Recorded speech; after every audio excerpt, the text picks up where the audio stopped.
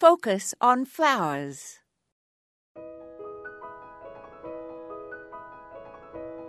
I hate to admit it, but I used to be quite a snob about flowers that grow easily and seem to be growing everywhere. For example, I used to be quite dismissive about marigolds, as I disliked the smell.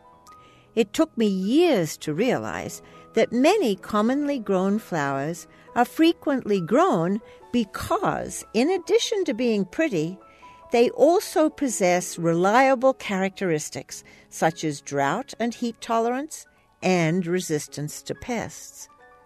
After failing with zillions of plants that died as soon as a heat wave or drought struck, I decided that marigolds actually could be quite appealing.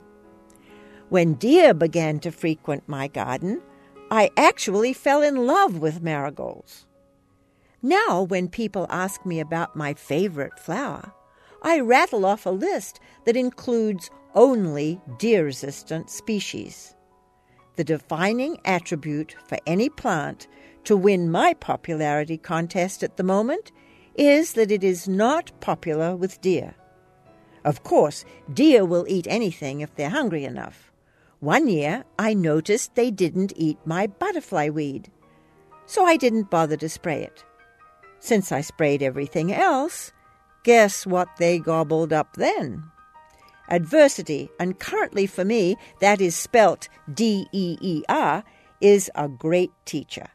It teaches a gardener like me to cherish every flower that blooms, no matter what its color or its smell. This is Moya Andrews, and today we focused on a reformed snob.